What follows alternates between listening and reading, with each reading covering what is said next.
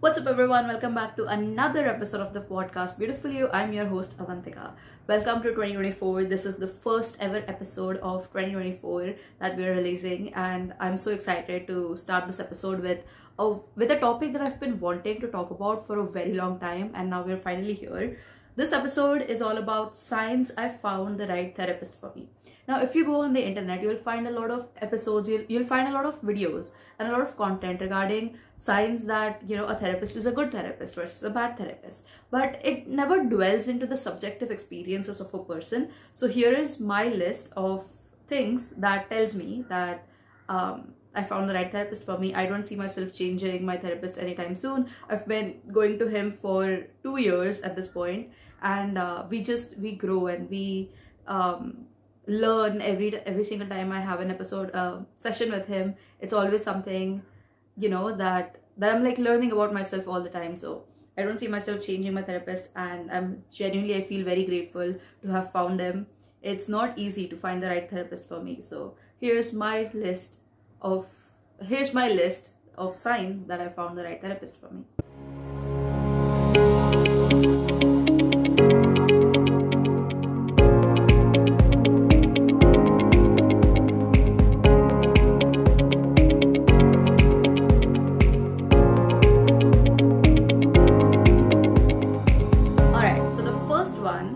Before we dwell into that, you should know that I was diagnosed with bipolar disorder type 2 when I was 17. I have been going to my current therapist since I was 19, and the reason why I've been going to him is because to get like tools and techniques to better manage bipolar, and all our sessions are primarily based on how I could manage my life better. We obviously dwell into a lot of other aspects of my life that does not include bipolar, but the primary goal for in therapy for us is to manage my life and have enough tools and techniques to manage the episodes that I might experience moving forward.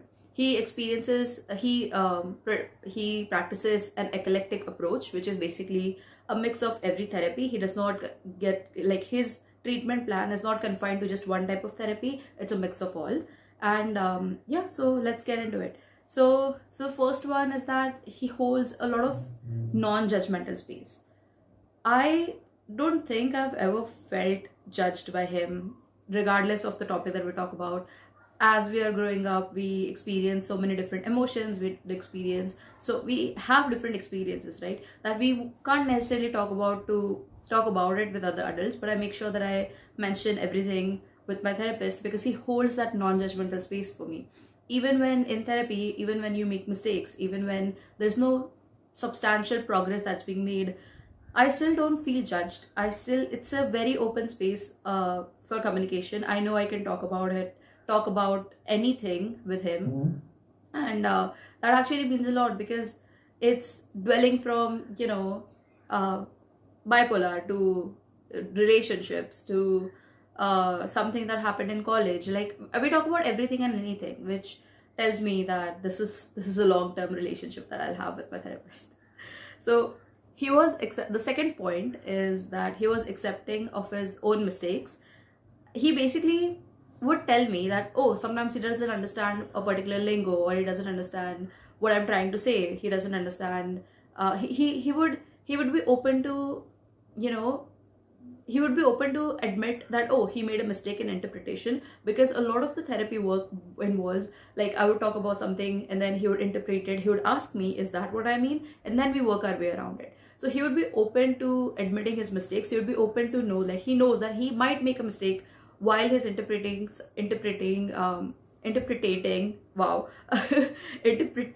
something that I'm talking about. So wow, I struggled with that word a lot there. So yeah, he's accepting of his own mistakes, and which gives me a lot of room to accept my own mistakes, and that again goes to having a very safe space, non-judgmental space that you have.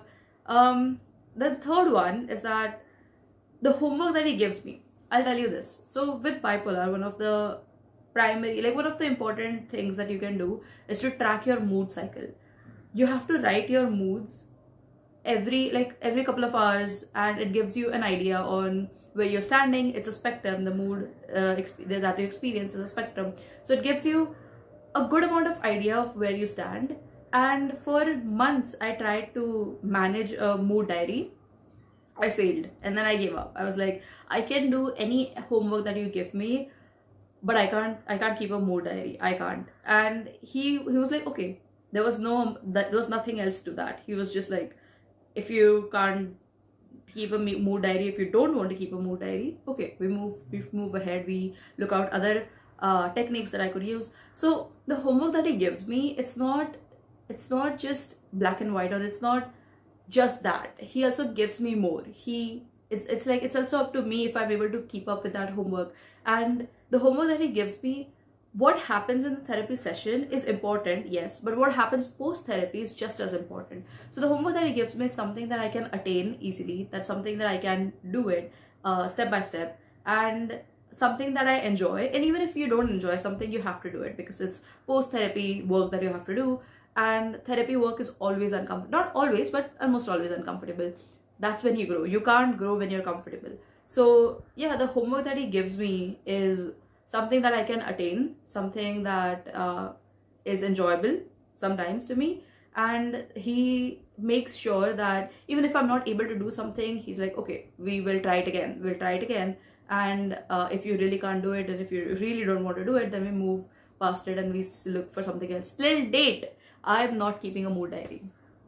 I really should, but I can't. Like, it's just so hard. It's something about keeping a mood diary is that it's just so hard to keep up with it. Every couple of hours I have to jot, I have to think, what am I feeling right now? How am I feeling? I have to go to that mood circle. There's a mood wheel chart that you have, which talks about a lot of emotions that you might potentially experience. And then you have to like look at them and then write them down. It seems like a lot of work until like I keep a track of what I'm feeling, how I'm feeling time to time, and I make sure that I'm in tune with my emotions and feelings. But sometimes keeping a mood diary is just not it. I should actually, but yeah, I'm not doing that anytime soon. The next part is that it is evolving. So there are certain times where I sort of become resistant, and it's certain things take time to accept, right? There are certain things that happen with you in your life in general that you find a little bit of difficulty accepting it. That is when we move in circles sometimes. But even when we move in circles, we are moving in a certain direction. It never gets stagnant. When I say that it's evolving, what I mean is that it does not get stagnant. Sure, we move into circles sometimes, but if we are always moving into a certain direction, there's always something that I'm learning. There's always, there's always something to explore, to discover about myself. There's something to learn. And 2 years, and I still know that there's so much that I can explore within this period. So yeah, it keeps evolving.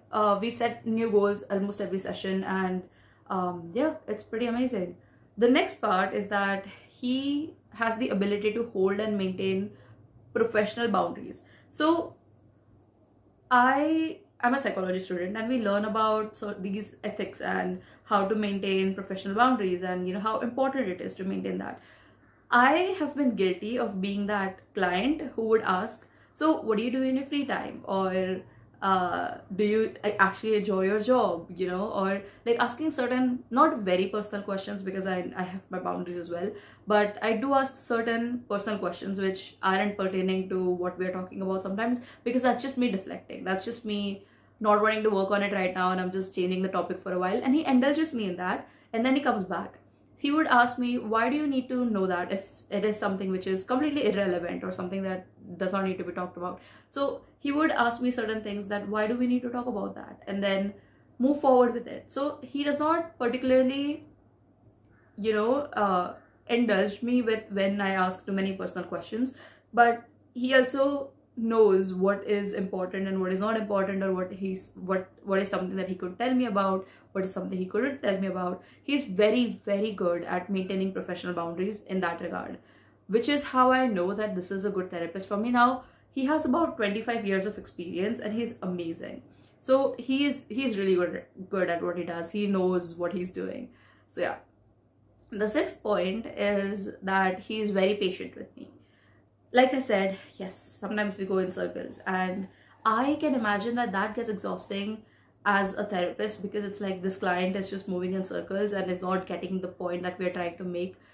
He never lets me feel weird about it or bad about it. He's incredibly patient. Even when we are working on something and it takes several sessions, sometimes a month or 2 or 3 or 4 maybe, he's still there and he's still encouraging. He's still giving his best in the session and he's still there. He's incredibly patient with me. I don't think so far I've had about, let's say, 4 or 5 therapists before him, and I don't think they were this patient with me, because I know that sometimes I could be a very difficult client as well. I'm trying though, and I'm trying to get better, and I'm trying to do the things that are needed to be done. But sometimes it just takes time. And he knows that, and he's very patient with me. The last point is that he challenges my thoughts.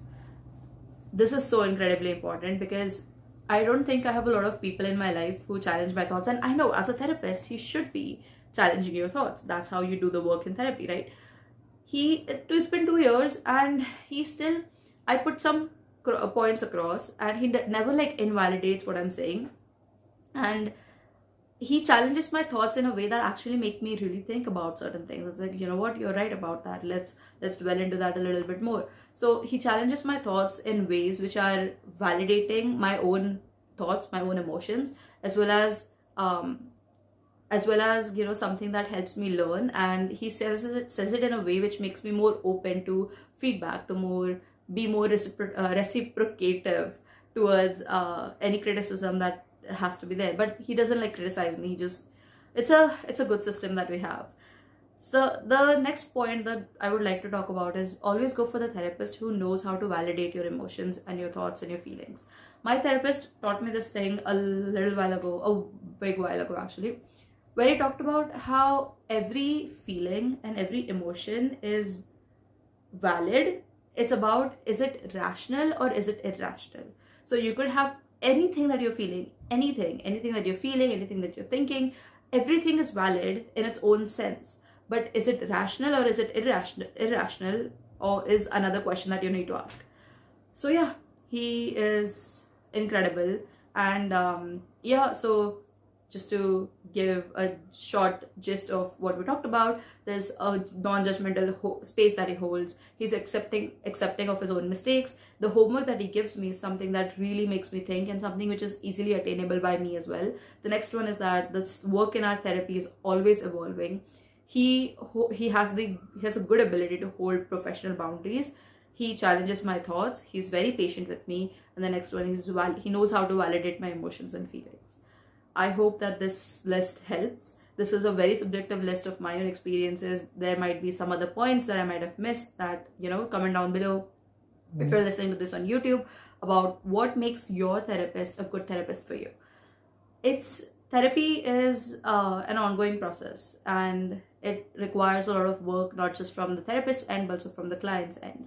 And I know that it's sometimes difficult to get the right therapist. So I hope that anyone who's listening to this, if you're looking for one, I hope you get the right therapist for you. I hope you are able to, maybe if you're currently seeing a therapist, I hope that it's a good relationship that you have with them, because it's so important. I feel like sometimes, this profession is so crucial and so important. Sometimes it can literally break or make the person, which gives so much importance. And there's a lot of sensitivity involved in the counseling profession. So I hope that, and there is a thing called bad therapist as well. So you need to look out for the signs of bad therapist as well. And you need to go for the ones who serve you, who are there for you, and who are patient with you, who are validating to you. So yeah, thank you so much for listening to this episode. This was a very short episode. And I hope you guys enjoyed it. If you're listening to this on Spotify, if you like this episode, do give it a 5-star review. It helps us reach out to other fellow listeners who might be interested in the podcast. And if you're listening to this on YouTube, we're also on YouTube, by the way. If you can check us out on YouTube if you haven't already. And if you're watching this on YouTube, do comment down below what are the signs for you that you found the right therapist for yourself. I would love to know anything that I missed out on, and I would love to know your experiences as well. And if you're new to this channel, hi, I'm Avantika, host of the podcast Beautiful You. So yeah, comment down below. Subscribe if you haven't already. You know the gist. I've been doing this for such a long time, and still now I suck at the outro part of it. I'm just ranting at this point, you know. But yes, if you're new to this channel, do subscribe, and yeah, like this episode, so I know that you like this episode. And I'll see you guys in the next episode. Thank you so much for being here. I love you so much. I hope you have a great start to 2024. It's gonna be amazing, and yeah, it will be happening. I hope that it turns out into an amazing year that you want. I hope that all your wishes, all your dreams come true. And yeah, I'm so excited. I'm so excited to be in this new year with you and to still be able to create the content for you guys. And thank you so much for your love and support. I'll see you guys in the next episode. I love you. Bye.